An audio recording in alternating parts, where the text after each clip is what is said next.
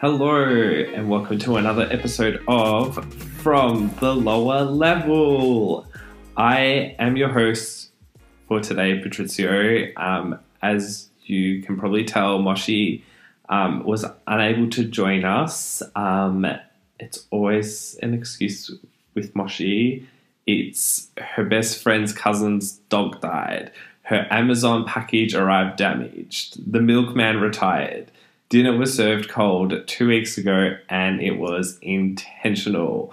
But that's okay. I'm going to hold down the fort. And honestly, history was made this week on Real Housewives.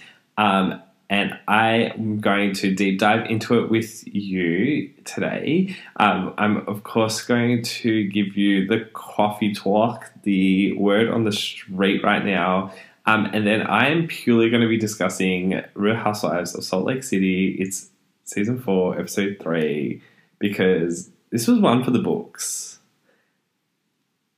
Moshi messaged me when this episode dropped, and she said within the first 9 minutes she knew it was iconic. I went through every emotion watching this episode. The internet is loving it. I am just... I don't have words to describe how I feel, but we're going to get into that a little bit later on. But first of all, of course, it's word on the street. I'm just going to jump through some quick word on the street that's dropped in the last couple of days. First up, the Real Housewives of Sydney trailer dropped. And we got to meet the new housewives, of course. Nicole and the other one I never remember the name of are coming back. Chewbacca and Captain Eyebrows. I don't know. I was a little underwhelmed. There didn't seem to be a lot of drama. So either they're going to give us one of these trailers that just didn't show all of it, or it's truly just a reset. And they're going to ease us into these new Real Housewives of Sydney. It'll be interesting to see how this plays out, but it drops next month in October. It's kind of crazy that this even got renewed after so long. And the other thing is, where is Athena X? Where is Lisa Oldfield? Unfortunately for these new girls, these TikToks and Instagram posts have been recirculating of Athena X's best romance and Lisa Oldfield almost drowning at the beach and giving the emergency hand signal. And it just it reminds you of how good it was. But we have seen successful reboots recently. So I guess it's to be seen whether this one will also be a success. And whether it can result in perhaps a rebooted Melbourne, a rebooted Auckland. For us in the lower level, this is very interesting, exciting times. The other week, Moshi and I gave our predictions for the Real Housewives of New York seating chart. And it dropped last week after they filmed the reunion.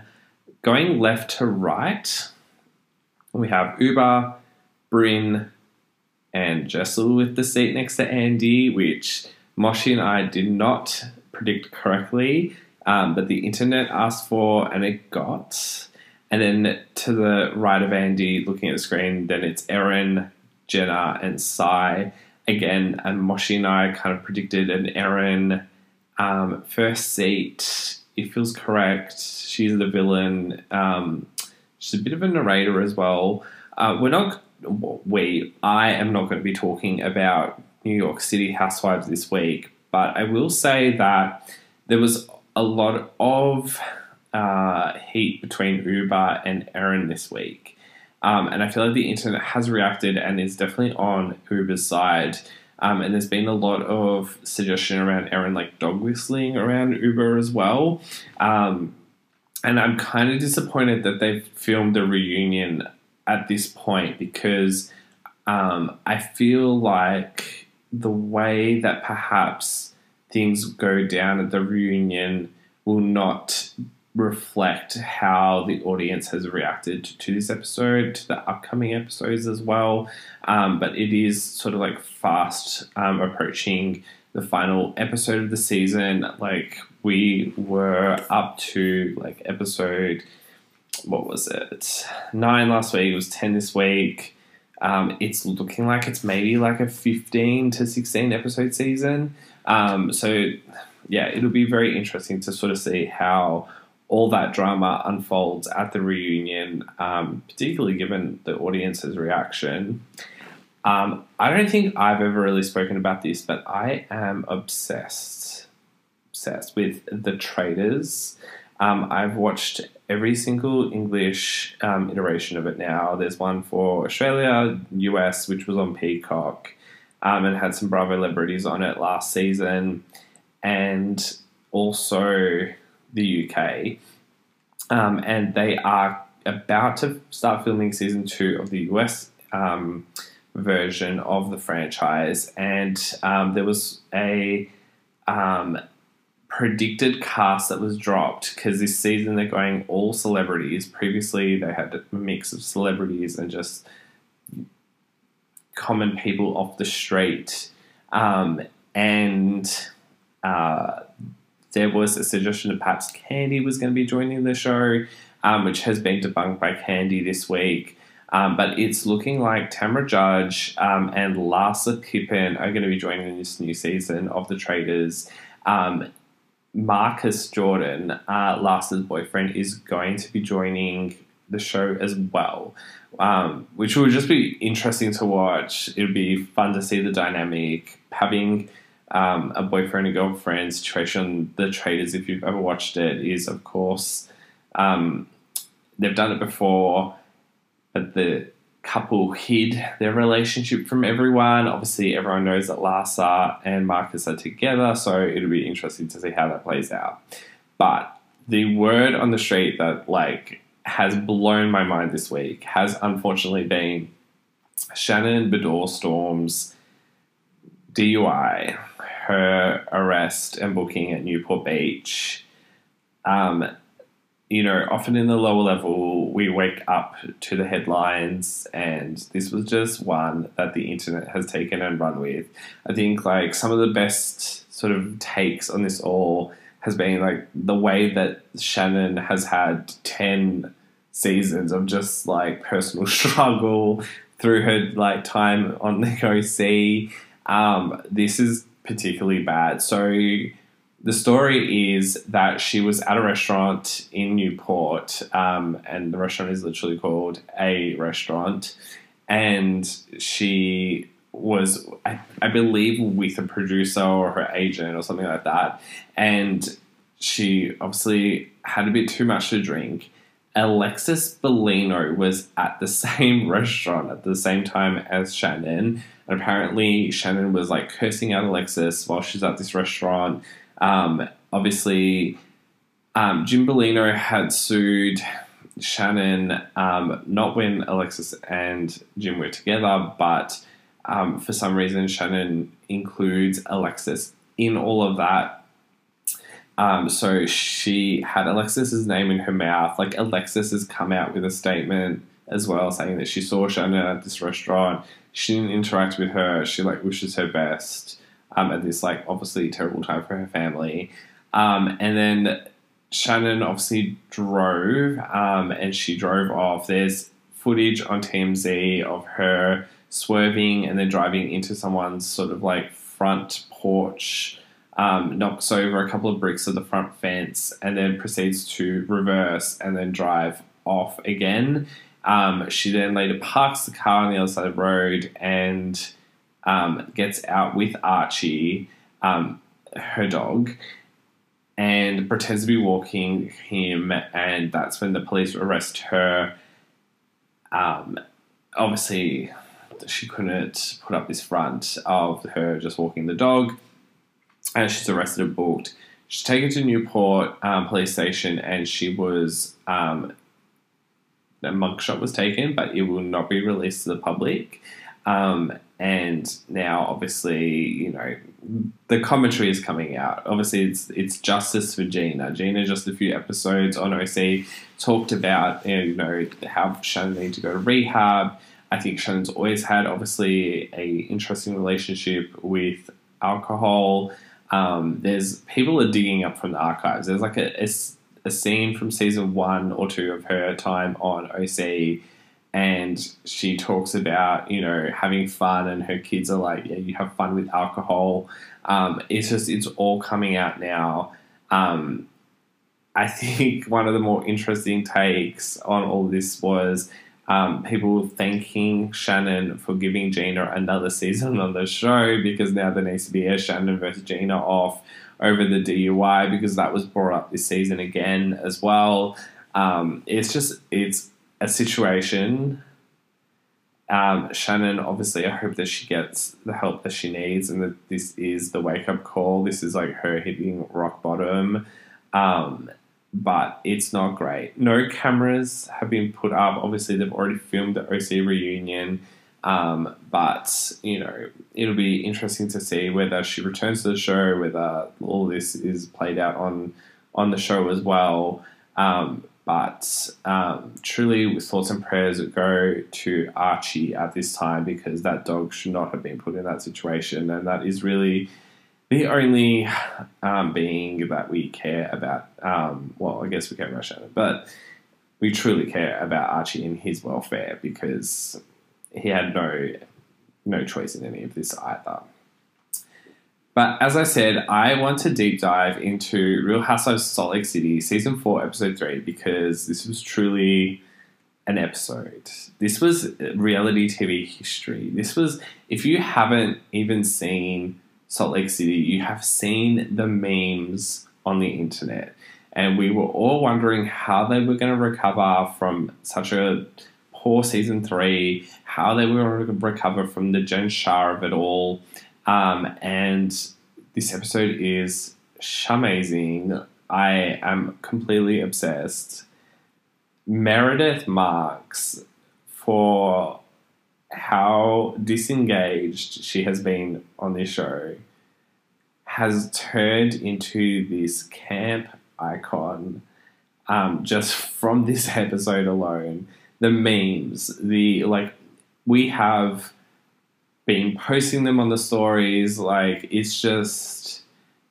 is a cultural reset. I'm just so floored at how Salt Lake City has turned around. And again, as Moshi and I discussed last week, you have to watch Salt Lake City knowing that this is a parody of Housewives. This is a parody of soap opera. We can't take these women seriously. These are unserious people. We have to just take it all in. And the only thing I will say is that they have started very strong. This is 3 episodes in, and we are standing ovation applauding these women. But I guess the challenge is, can they keep the momentum moving forward? But I'm going to sort of go through some of the best parts of this episode. It was a normal length episode, which is kind of crazy when you think last episode was the extended episode. How did this day not get the extended episode? I'm not sure. And they literally spend about 30 minutes at the dinner from hell alone, which is also really interesting too. This was an episode where, in terms of timeline, not a lot happens, but a lot goes down. I want to start off with Mary. She is marrying again. This is what we wanted to see. This is why we brought her back. She is just a loner in a group of women of whom she really does not want to be a part of, but has, she's doing the Lord's work on this show. Some of the hot hits from Mary this episode. First of all, meeting Trixie. She's finally found out that there is a person behind the name of the motel. I think she's a bit unsure of Trixie as well, but Trixie gets a handshake from Mary. she's asking who is Angie in the confessionals. She's very clearly aligned to Team Meredith in all of this. She overhears Heather in her room and says how loud she is. She chooses to sit like nowhere near Angie and Whitney outside by the pool while eating their food. It's all just very eccentric behavior that we love to see. Later, when they go shopping, her first observation is that somebody farted. She doesn't let Monica choose her outfit. She says that she's going to be choosing for her and Monica together. And truly one of the weirdest ones was Mary and her African crane that wanted her to stare at it all the time. Is almost giving like Monique Samuels and the parrot. Like, it's just, unfortunately, like, where is this African crane? Why is it not around anymore? Like, can we get Mary a new one? Like, these are all questions I have running through my mind when it comes to Mary. She's also like killing it in the confessionals. She's just killing it overall. She's asking the questions. She's doing, like I said, the Lord's work in all of this. And it's like fantastic TV. Obviously, in all of this, sort of like, you know, Angie's not invited to the trip and she shows up as Whitney's plus one. It's interesting to sort of see the divide start between Angie and Monica. It is a little bit cliche. It's the classic housewife brings a friend, introduces them to the group, and they turn against her fight. In this case, Angie introduces Monica to the group, and Monica is already calling Angie out for her outbursts and her behaviour. It'll be interesting to see sort of how that develops over time, because I think they kind of let it slide in this episode, but you can kind of tell something is going to be simmering away there. Meredith is not a fun organizer of things. She, first of all, she's bringing presents for everyone. Angie K does not get one because she wasn't invited. We didn't know she was coming, and she doesn't get a t-shirt. And then she lets the women know that she's going to be taking them on a shopping trip, and to make it a little bit fun and different and as a way to bond together, she's pairing everyone up in their feuds to be able to perform a trust exercise. Everyone has to pick out an outfit for the other person in their pairing. So we have Lisa and Meredith are going to be a pair. Bad Weather are a pair. Monica and Mary are a pair. And Angie, who cares about Angie? She can just go with Whitney as a plus one or just shop by herself. This, not only was it like not a fun activity, because Meredith's organised it, but it was incredibly shady as well, because of two of the outfits at least that were chosen. First of all, Lisa's outfit. It was the knockoff Givenchy top with the belly dancer like wrap as bottoms, which was completely inappropriate. Like, this woman didn't get a skirt or anything. It's honestly wild that Meredith like chose this outfit for Lisa. Lisa is exactly right. She should not trust Meredith at all. It's just so bizarre, and it unravels even further later on when they're heading to dinner, because Lisa's made to wear this outfit, or like her bathing suit, as she describes, to a 5-star restaurant in Palm Springs. It's kind of wild to think that Meredith is the one that knows what the plan for the day is and still chooses to dress Lisa in hardly any clothes to go to this 5-star restaurant. Not a lot is said about this, but like, let's hope that it comes back up later on, because it is honestly wild. The other honourable mention for terrible outfit choice was Whitney's. Heather has chosen to dress her as Kate Middleton on the top and a lab tech on the bottom. Again, truly awful, nowhere near 5-star restaurant outfit standards, and it's just so dumb. Like, this whole activity was just so dumb. But they're dressed now, they have their outfits, and they're heading to the dinner. And again, just an example of how Meredith is just like not a fun or interesting person. She chooses to start the dinner with a bit of a game, an activity, if you will. And she talks about, asks everyone like for a fun fact about themselves that nobody else knows. She chooses to go first and lets us all know that she used to visit Palm Springs as a child to visit her grandparents. This story's fun fact is completely indicative of who Meredith is as a person. She's not interesting. She's got like no point of view. She is playing it safe. It's poor housewives behavior. Monica, on the other hand, understands the assignment, and that's her chance to make the big reveal to the wider group. She's only told Heather at this point that she fucked her brother-in-law for 18 months.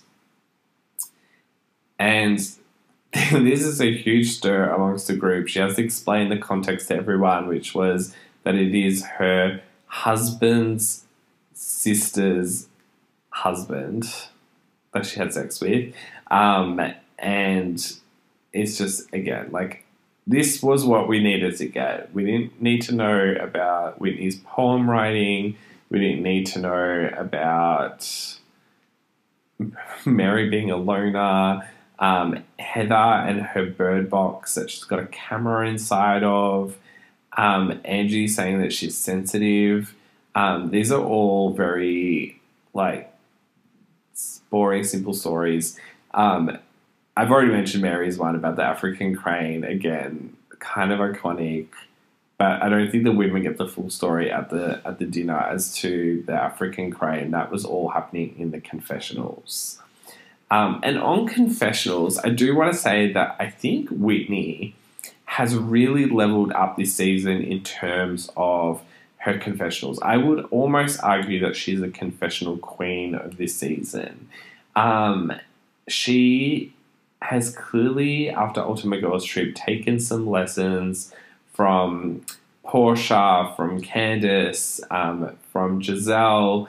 She's done some research, she's watched some other franchises, and she sort of understands that, like, the confessionals are where you need to really, like, let loose and sort of, like, be shady and talk shit about everyone. If you haven't watched this episode, if you didn't get my reference at the start to Washi not being here today, that was, again, it was a Whitney confessional shade line towards Meredith about, like, you know, how she likes to talk about the problems in her life. She's really leveled up. It's really interesting to see. I think that Whitney has been a terrible bone collector in previous seasons. I think she's been a scapegoat. I think she's been used by the other women to sort of, like, stir up trouble, and she's just taken things and become, you know, collateral damage in all of it. But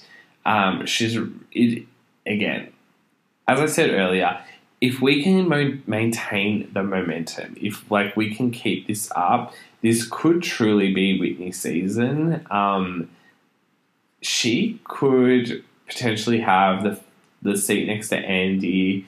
Meredith, I think, if the jessel of it all has happened now, I think Meredith definitely is going to be in the first seat with Andy by her side. It makes a lot of sense if this is the direction we're going, kind of like leading into what the fans want.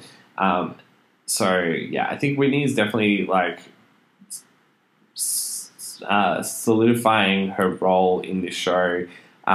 You know, it's almost starting to look like we could have, like, a Potomac situation or Salt Lake City where we have 4 OGs going all the way through for 7 or 8 seasons. Like, they've made it to 4 seasons so far, and it's bloody good this season. So it'll be, like I said, interesting to see if we can keep up the steam. The other thing that Whitney has picked up on in all of this as well is the art of being messy, playing games. So obviously the first thing that she's done is she's brought Angie on the trip and gone early to secure the bedrooms, to meet with Trixie, to hide Angie in a closet so she can pull her out. It's messy. It's provoking trouble. It's Whitney not giving a fuck. It's so interesting to see how she's developed this season.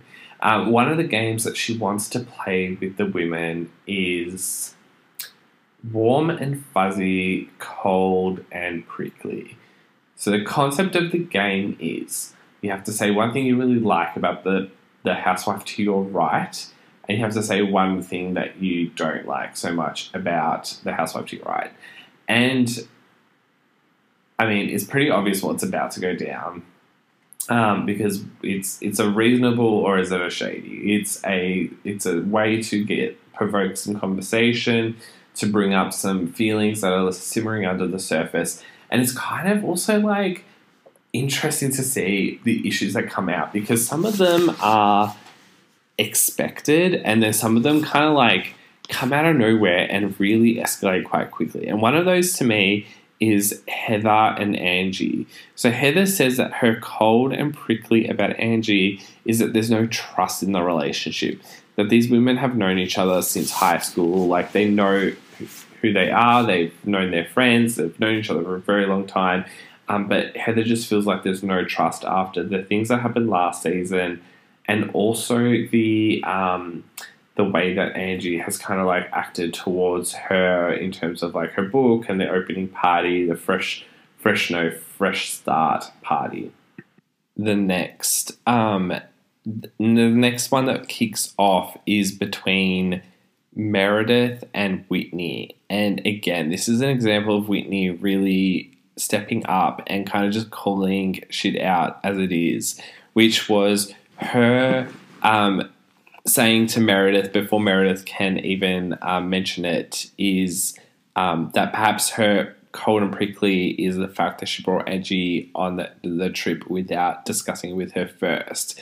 And Meredith suggests that it wasn't going to be the thing that she brought up, and she says it's communication. But again, Mary is killing it and says, no, Meredith, like you did say that you're not happy with Angie being there. And it's an opportunity for Meredith to sort of let that discussion slide for the moment. But again, it's so great to see Whitney just calling shit out and just like stirring the pot and just doing what needs to be done. The last one of the cold and prickly that really kicks off is between Monica and Lisa, which again is another one of these sort of like simmering feelings that Monica's been having about Lisa having lost her $60,000 ring and bringing it up about 7 times in the space of 24 hours. It's like not even like it's less than like 18 hours at this point, really. And Lisa really holds it down, I think. She sort of tells Monica, noted, like, I get it, like, I'm not going to say it anymore. As she's pressed, though, she does sort of say, you know, all these women work hard for their blessings, that, you know, they all have what each other has, which Monica clearly does not, given where she's at with her divorce and having to sort of rebuild her finances and her life. But it's one of those feuds that clearly is going to kick on throughout the season. This was one of those episodes that was establishing all the feuds. It's giving us the taste of things to come, how the factions are forming. It was just, again, a masterstroke by Whitney to start to pot stir and start the drama between the women. But the main event, the main course, if you will, is of course the fact that Meredith is activated.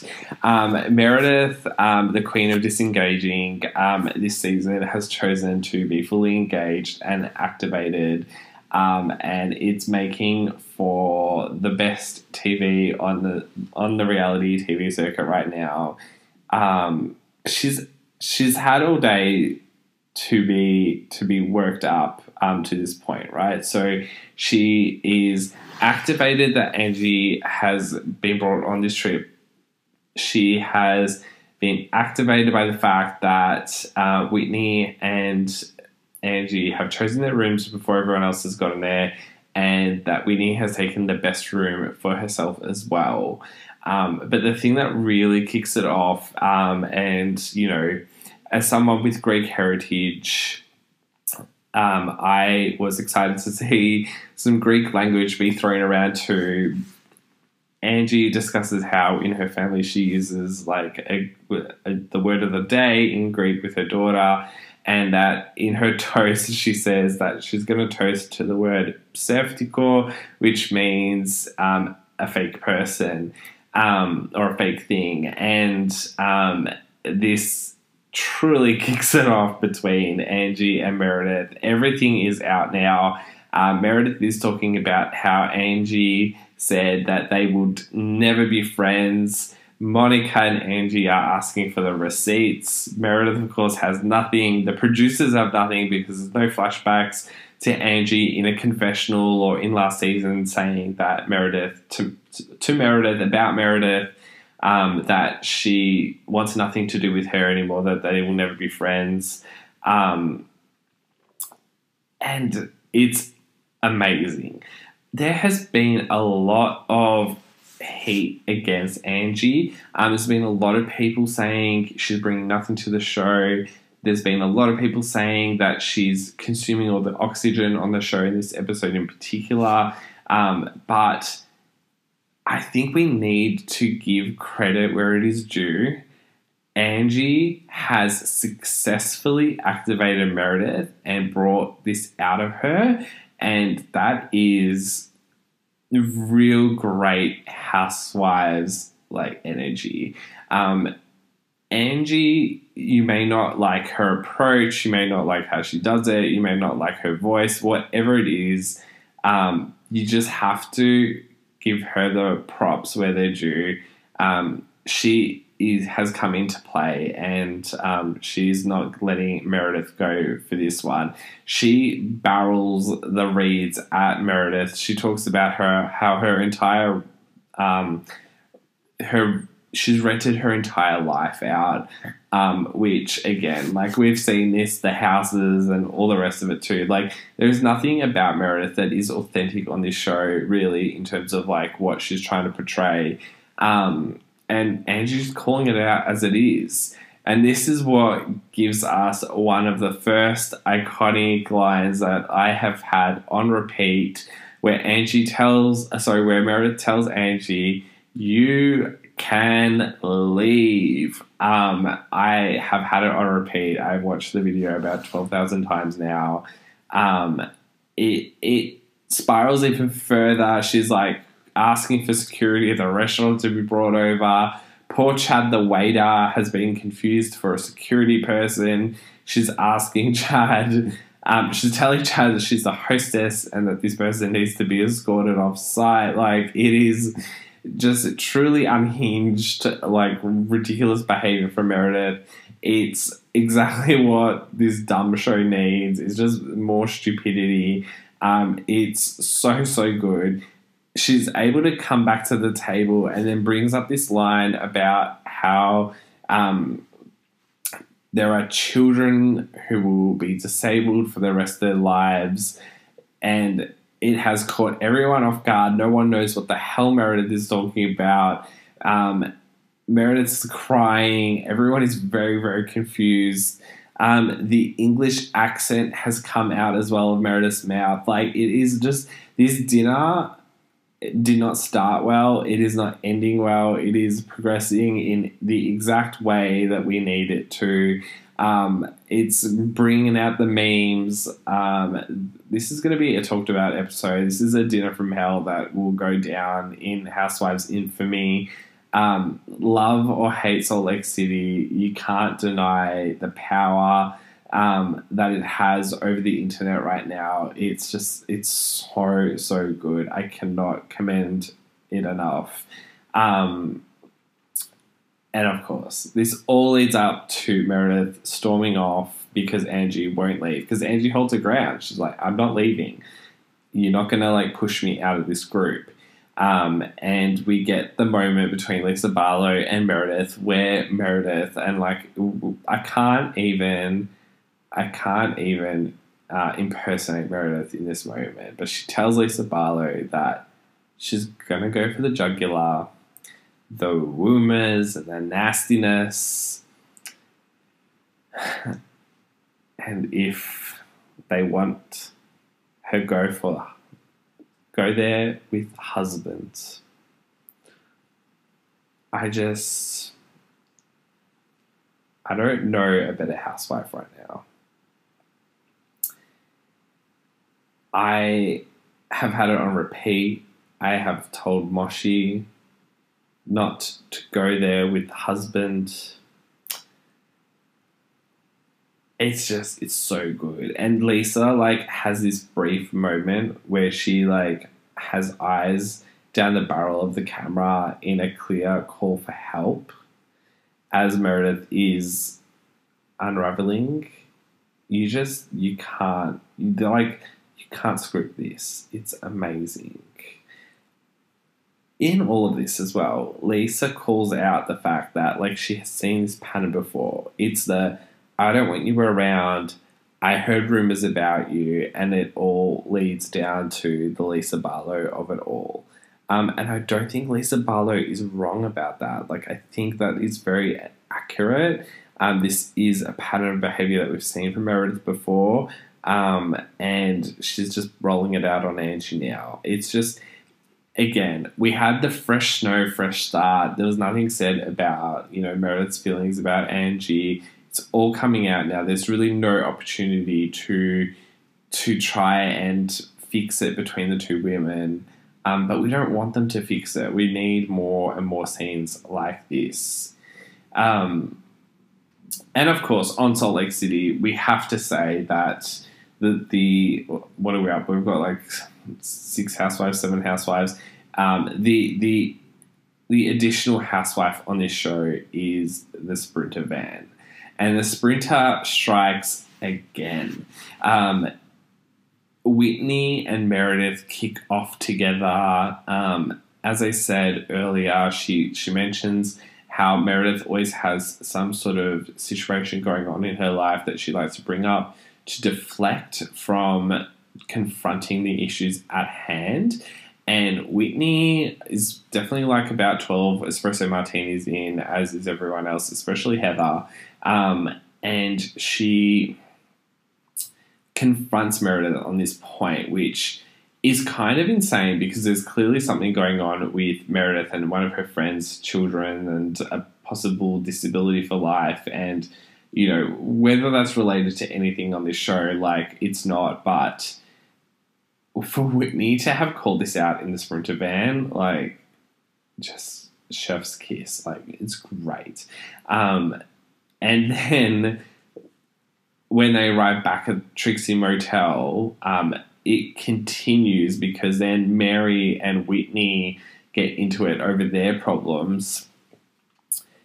And Mary, the juxtaposition here, like sort of the two scenes together.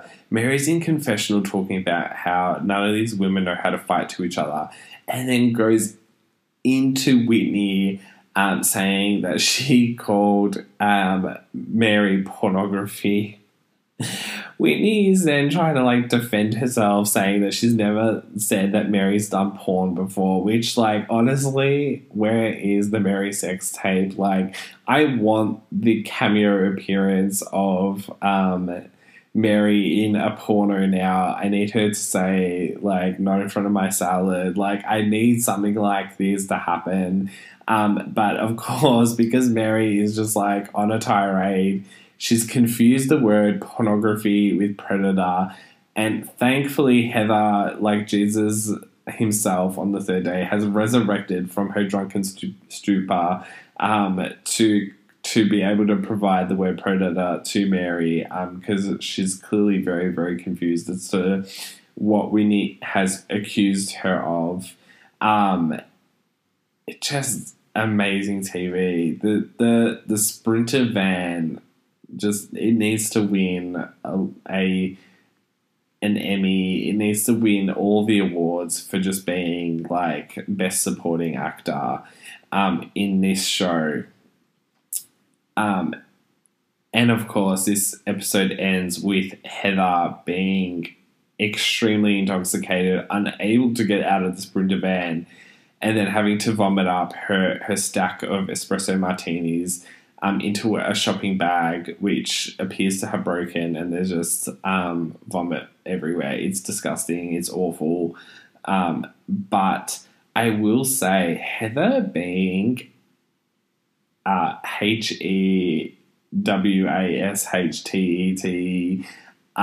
in the Sprinter van and at this dinner, it was actually really fun to see her like that.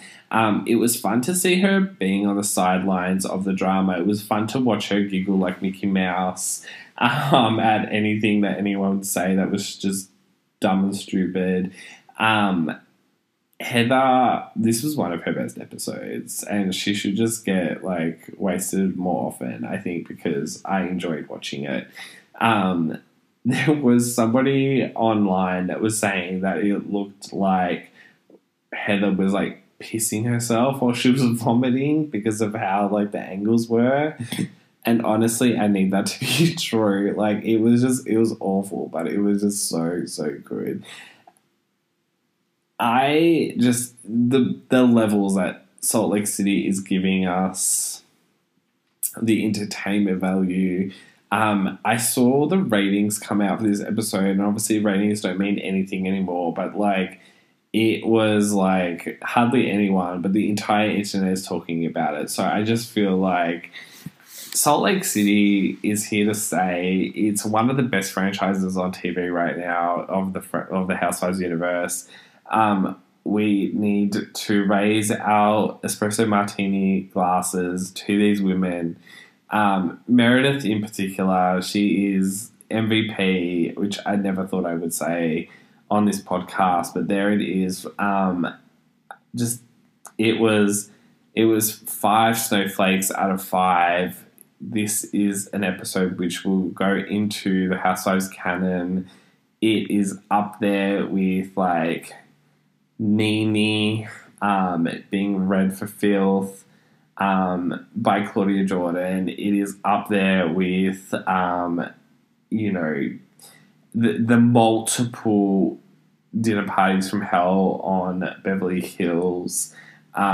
It's got the same stupidity as Ramona, like shitting all over the floors on her vacations on New York City. Like, we're going to be talking about these for a long time. I personally am going to be talking about these for a long time. I don't even feel like I was able to convey the joy and the experience I had while watching this episode with you all. It's unfortunate that Moshi's not here, because this episode, it needed to be discussed. It needed to be immortalized on this podcast. But perhaps it's a blessing that I am the only little girl on this show today, because this episode would have gone for about 5 hours and would have just had Moshi and I in stitches the entire time. I am going to leave it there. What an episode of this podcast. What an episode of Salt Lake City. As always, you can find us on the gram at From the Low Level Pod.